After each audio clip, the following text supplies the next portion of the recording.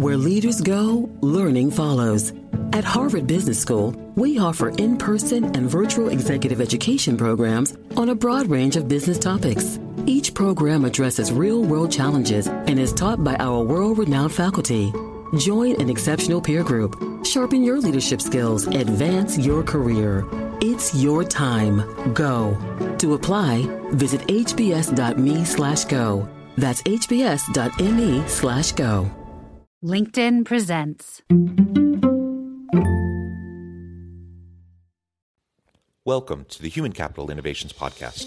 We're your source for personal, professional, and organizational growth and development, where we share original research, explore industry trends, and interview executives and thought leaders from across the globe. We hope you join us often for practitioner-oriented content around all things related to leadership, HR, talent management, organizational development, and change management. Maximize your personal and organizational potential with Human Capital Innovations Podcast.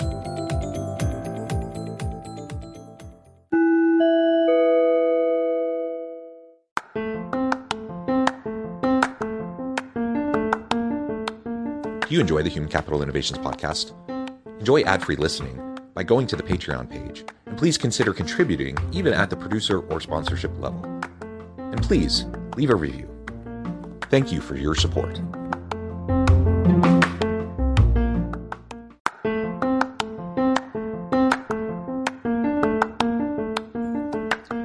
Welcome to the Human Capital Innovations Podcast. In this HCI podcast episode, talk with Kambria Dumesnil about the future of work and AI as your coworker, not replacement.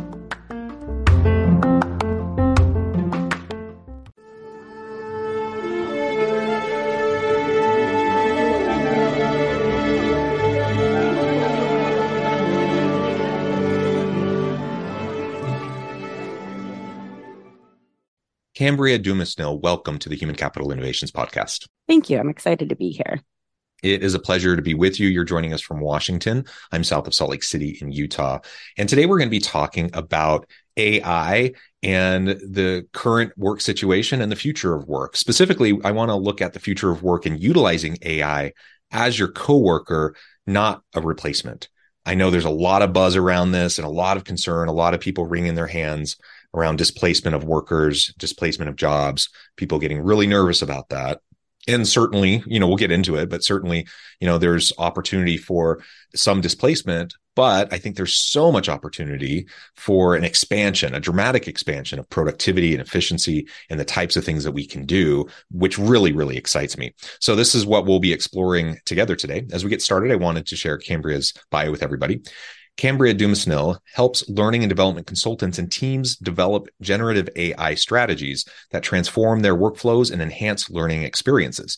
Throughout her career, she has spearheaded numerous technology-centered projects that have improved workflows, increased knowledge sharing, and enhanced communication quality. She is a firm believer in the power of collective creativity to add real value for our businesses and learners, whether they are internal or external. And I love everything about that. And I also just want to say, I've been following you on LinkedIn for a while now, probably ever since ChatGPT was released. You have a very strong presence on LinkedIn. You're always posting really great, thought-provoking things. And I've really, really enjoyed those interactions, which caused me to reach out to you to invite you on as a guest. So I'm super excited to have a chance to talk with you and have you share your insights with my audience today. Before we dive on into the conversation, anything else you would like to share by way of your background, your personal context, and then we'll get going. I think the only thing I'd like to share is that I am newer to AI, so I don't have a background in machine learning, computer science, anything like that. So AI, that's what's really exciting to me, is that it's for everyone now. It didn't used to be the case. I started working when ChatGPT was first released to the public. And it's really just about being able to experiment, being able to see what others are doing and learning from that, and then applying it to your own work. Yeah, very good, very good. And I have to reflect back. I don't remember the day, but it was within a day or two of it being released, that I caught the buzz. And I think it was like we go to bed, my kids are in bed, my wife is asleep. I'm laying there in bed scrolling through TikTok, video after video of ChatGPT doomsday videos about how it's going to like destroy the world. And I just remember probably an hour of just like scrolling through and watching all these videos and thinking, I mean, honestly, I get how people can be nervous, but this also sounds super cool. And it was the very next morning I went in and I signed up and I started exploring. I started playing around with it.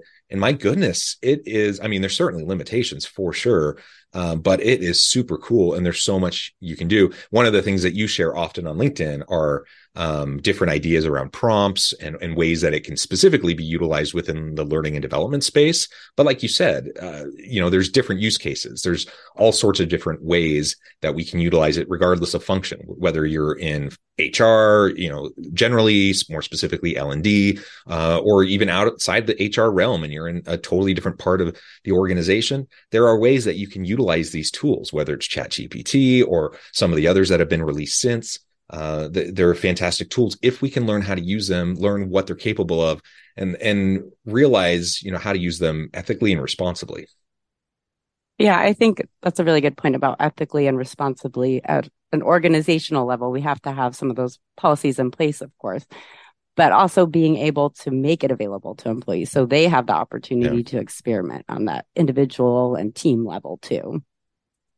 Yeah. And one of the first things, I started hearing, and it's still a concern, I suppose, around just the data security issues with OpenAI and ChatGPT. And I know some of the others that have come out since have a different approach to the openness and the data security. So if organizations are concerned about OpenAI in particular, there are alternatives, there are other options. Mm-hmm. But the question is, do you allow, first of all, will you allow people to utilize it, or do you just completely shut it down? And do you even encourage your people to utilize and explore and test it out and see what is possible and give them a chance to share with each other what they're learning and different use cases and different types of prompts and things that might be able to help benefit them? But that's where leaders in organizations are getting nervous. That's where individual workers are getting nervous because they're thinking, well, if I just automate my job away, then what's going to happen to me? And I think that's a completely understandable concern. Yet I also think, we have to think about it from the standpoint of increased efficiencies, productivity, and just the opportunity for you to unlock your creativity through the rapid generation of creative ideas that can happen through the assistance of generative AI. Yeah. And one of my first use cases, I first tried it out just creating family recipes and a meal plan for the week. But once I experimented personally, I decided to try it out for work-related things. Beyond AI before this, I started doing a lot of content writing as a freelancer in the HR space. So I just asked it to write a blog post for me, and I was very impressed by what it came up with, and then a little worried too, because what's that going to do to my clientele if it can create something in a matter of seconds that normally took me a week going through outlines, doing the research. So it can be scary to have that ability to do that. And the thought that it could replace you or you're going to become redundant and obsolete. But once I was able to experiment with it more and find value within my own workflow of how I could apply it, not to replace what I'm doing or to just completely automate it, but to enhance it and augment my work. I think that's where the real value lies in being able to experiment with that within your own workflow is how you're going to find that too. Yeah. And so as I was introducing this episode, I framed it up around the future of work, utilizing AI as your coworker, not a replacement. Now, certainly, as I mentioned, there will be some displacement. Anything that can be automated, whether that's, physical automation via advanced robotics, or it's digital automation and technological automation via AI or other advanced computing systems, that's going to continue to happen. It has been happening. It's been happening at every different stage of the Industrial Revolution. It happened with the huge disruption of the personal computer, with the internet. This is just the next stage, and it will happen. But if we look back, if we look at the arc of history and we look at how technological disruptions have influenced the nature of work, while there has been disruptions at each stage, there has also been a huge unlocking of other opportunities, new industries, new job types, new professions, and just the reality that you don't have to spend all of your time doing these manual things or these rote, repetitive things over and over and over again, because you have other systems, other technologies that can assist with that. So I really like your framing around AI as a coworker as opposed to AI as a replacement. Also recognizing with the caveat that there will be some level of replacement, but there will also be an increased opportunity of just a huge range of new things we haven't probably even conceived of yet.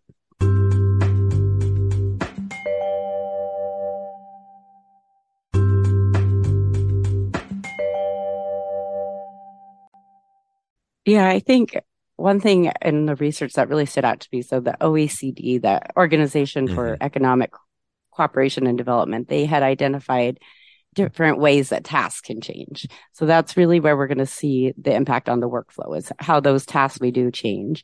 And they have 4 different ones. So there's a complementary change if it enhances our ability to do the task. Like we were talking about augmenting the work. The worker's still responsible for it, but they're just doing it in a better way that's more efficient, more productive, and even produces better outcomes. Especially with learning and development, we can look at not just creating course outlines, course content, but actually changing the learning experience through creating chatbots or having adaptive scenarios. And then you get into the task replacement. So either fully replacing the task, and that's where that labor displacement comes into, or partial, and it's downsizing, not full on layoffs, but you need less people to do the work. But also task creation. So there's going to be a lot of new roles, I think, that we're going to see. And the more comfortable we become with AI, that's where we're going to find those opportunities within our organizations or future career paths that we want to get into. Yeah, I think that's right. And I'm a university professor. And so, a lot of the videos I was watching after ChatGPT was released is like, oh, this is going to completely destroy the entire educational system. It's all obsolete now.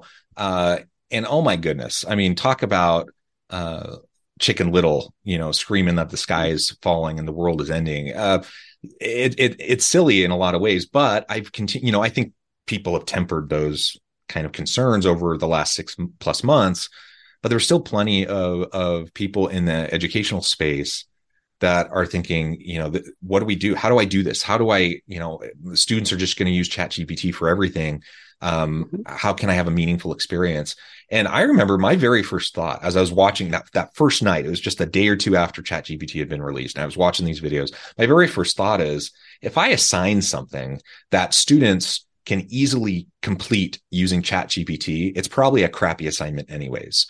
And so as a professor, I need to be thinking about how to up my game, how to have meaningful learning activities and experiences that require students to apply their understanding of the subject matter and apply it in useful ways. It can be assisted by things like ChatGPT and generative AI, but it can't replace what I would expect a student to do if I craft good assignments, if I craft requirements for my students. And in fact, in the last 6+ months, I've actually incorporated ChatGPT as a tool within my course and encourage my students to utilize it so that they can, they don't have to spend as much time doing web searches and trying to pull together relevant information. We talk about the ethics of it. We talk about plagiarism. We talk about not copying and pasting, just like I do, in any sort of writing. Plagiarism is not acceptable. But we have those conversations. And we talk about it, how it can be utilized as a tool. And if I don't do that, I think inevitably my students will end up abusing it in a way that's not ethical or healthy. If I do that, though, then they see it as, oh, this is a really good resource, just like years ago when people started using calculators, when they're doing computations, or they started using the personal computer or whatever. I'm sure there are people that wrung their hands about, well, now they're not really doing the work themselves. Of course they are. And of course, over time, you just learn how to use the different technologies to enhance what you're doing. And it's been a lot of fun to see what my students have done and like how the level of their output in a class project can go up dramatically because their productivity and efficiency is so much better in how they're completing the project because they're utilizing some of these tools. So my expectation level has actually gone up. And I feel like their learning opportunities and experiences increased and gone up as well. The other thing that I've done, and you just mentioned it in the L&D space, is the use of chatbots.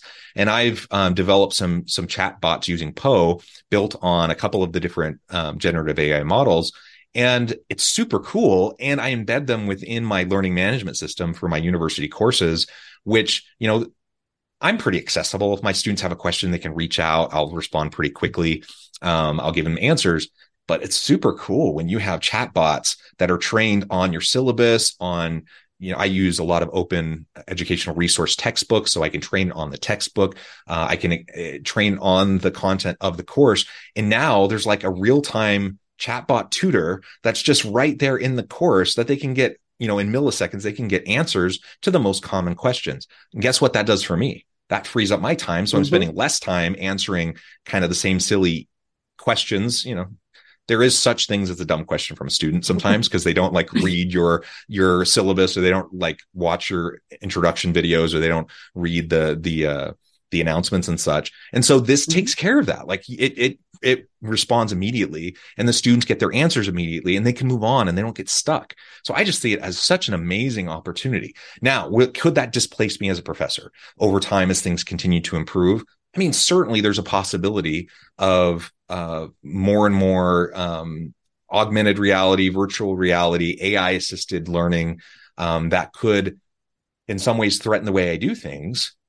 But I just view that as like, well, that's an opportunity for me to learn how to adapt in an evolving world where I can finding places where I can add value in a meaningful way.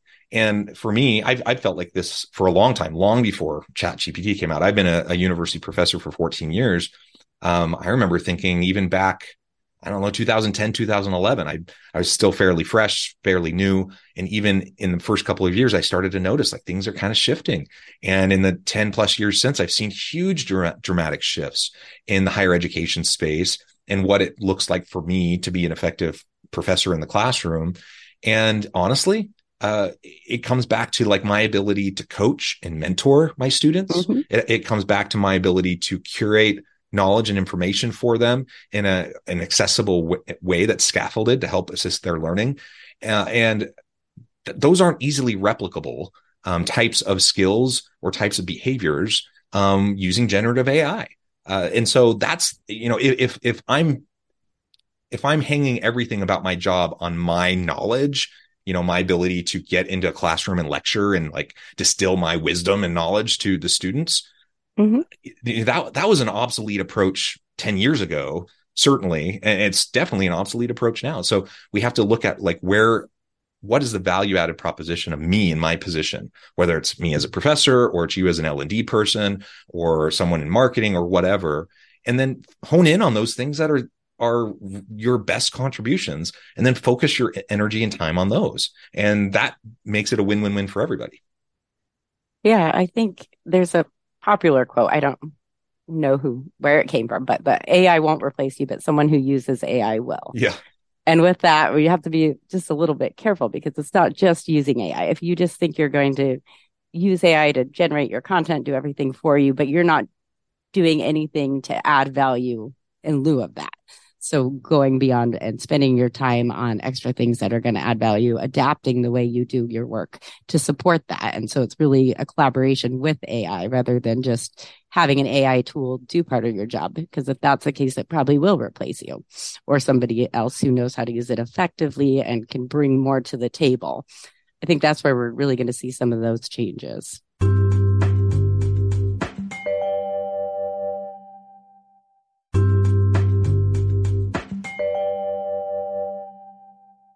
So we want to learn how to utilize the tool. If you don't, you're going to be left in the dust. You're going to be obsolete. And in the university space, I definitely see some of that. You see people, I kind of joke about it, but back in the day, I was going through, the core of my education.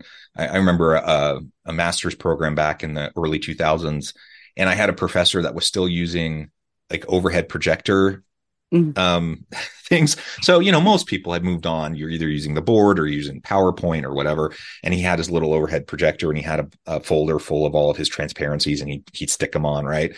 And I just remember at the time thinking, oh my gosh, that's silly. And this is just evidence that this guy probably hasn't even updated his content in like at least a decade or more. And he's a super brilliant guy. I was actually a really good class in a lot of ways, but also not updated and probably was lacking in some ways. And so, as I think about, again, whether we're talking specifically about the L&D space within a corporate setting, or we're talking about a university, higher education kind of a setting, the reality is this is just another tool that we need to learn how to use effectively, train our students in using effectively.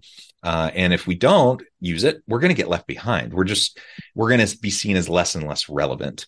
And that's one of my ongoing fears within the higher education space is like, that's the kind of the ongoing battle we have anyways, is are we relevant in the modern world of work, in the modern labor market? And when we know public attitude around higher education has been going down, we know that a lot of universities have been seeing declining enrollments, and there's a lot of reasons for all of that. But one of the things is you have to do things that are relevant, that are applicable, that are going to prepare people, give them a breadth of knowledge and understanding and a way to interact with the world, but also prepare them for effective careers where they can be successful. And if we're not doing that, we become irrelevant. We become obsolete. And so that's just kind of a zooming out. That's kind of a more of a meta kind of view of like how this could impact things like higher education. And certainly in the L&D space, same thing. If your training department is not learning how to utilize these tools, guess what? You're going to have to be accountable for that, and you're not going to keep up with other organizations. Yeah, I think that's a good point. I know with any change, there's a lot of resistance. So there's kind of that fear of using new tools, especially in learning and development. I think we're a little late to adopt new technologies sometimes. So I think being able to get over that, I really like how you mentioned using ChatGPT with your students and as part of that architect experience with the chatbots. I know a lot of times it's brought up about hallucinations in AI and all these other limitations, but a lot of those can be overcome if we set up the structure correctly. So just having students go out on their own and using ChatGPT without that guidance, it might not be as effective as if you can create those chatbots like you did, trained on your information. So they're providing that with them with the information that they need, and they're not just left on their own to try to figure out what ChatGPT is telling them, if it's true, if it's inaccurate, what those hallucinations are, and then trying to connect that back to the source information themselves. Yeah. And the hallucination issue is a really important point. Like you said, there's multiple areas, where we need to be eyes wide open about potential concerns. We need to be concerned about, like, how is the AI trained in the first place? Is there potential for data security breaches? We need to be concerned about the hallucination effect, some of those sorts of things. But there are ways around these different concerns. What I found with the hallucination effect, if you are working with people and helping them, you're training a good model, first of all, and then you're helping them better understand how to go about effective prompts. There's been lots of talk around prompt engineering as a skill set that people will need. I don't know what you think, but I don't think it's like incredibly complicated to learn how to do effective prompts. But it does take a little bit of exploration and trial and error. And it does take a little bit of, trying to figure it out and then having some discernment, just like you teach students how to have discernment when they're doing web searches and what's a good source.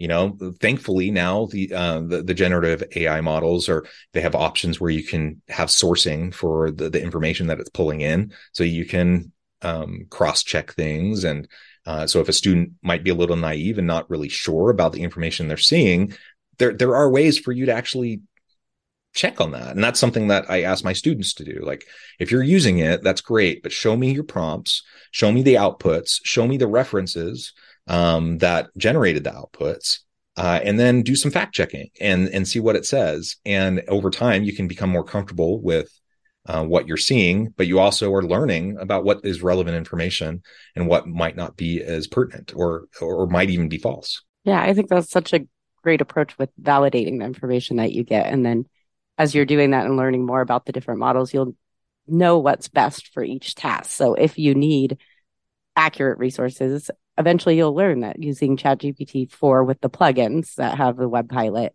is going to be a lot more effective than doing it in 3.5 and having to spend all that extra time trying to track down the sources yourself. So I think that's going to be one of the most important things skill-wise is understanding the tools, understanding how they fit into the workflow or academic for students, and then being able to adapt to those, staying current too, because they're always changing. So that's another huge one. I can't keep track of all of them, but I follow a lot of people who do. So that makes it a lot easier. So I don't have to do that work. Yeah, I think I've seen posts from you. I've definitely seen it from other people, but like the weekly update of all the new AI tools that have come out.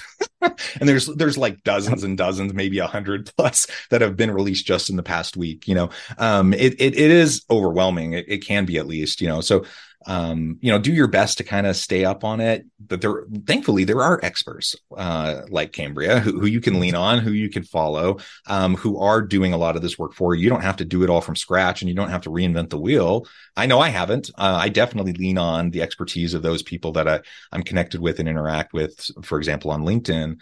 And it's been a hugely helpful thing for me. And I would definitely encourage everyone in the audience to do the same.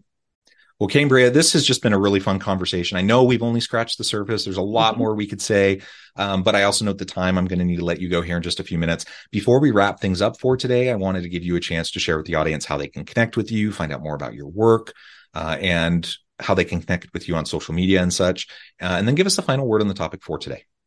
Sure. So my main platform for social media is LinkedIn. It's Kambria Dumesnil. And then I also have the AI Innovation Lounge website. So that's AIinnovationLounge.com. And I have a lot of free resources on there as far as developing use cases, a prompt library. And this is specific to L&D, but one thing I really like about AI and workflows in general is there's a lot you can pull from different sectors. So a lot of my ideas come from marketing. They come from gaming. There's just so many different opportunities. So you can check that out and take a look. And I think the final thought just is not to be intimidated by it. ChatGPT and AI, yes, there probably will be some layoffs, but if you're willing to adapt, learn to use them, experiment, you're going to be a little bit more secure in your job, and you're going to have more opportunities in the future as these new roles come out and the landscape changes a bit as far as what job responsibilities are and key performance indicators, what it is that organizations are going to be looking at in the future. Yeah. And just like any technological disruption, any new technology, people who adopt it and people who learn how to use it, they become an asset to the organization. So particularly if you're worried about being displaced, that's all the more reason for you to jump in, to learn this, to try it, practice with it, see what it can do for you and for your job. And maybe you'll be able to wow your team. You'll be able to wow your boss, and all of a sudden you become indispensable rather than easily replaceable. So I think those are all really great points that you've made. Kambria, it's been a real pleasure. I encourage the audience to reach out, to get connected, follow Kambria on LinkedIn, check out the website. And as always, I hope everyone can stay healthy and safe, that you can find meaning and purpose at work each and every day. And I hope you all have a great week.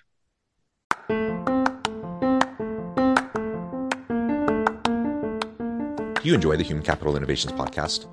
Enjoy ad-free listening by going to the Patreon page. And please consider contributing even at the producer or sponsorship level. And please leave a review. Thank you for your support.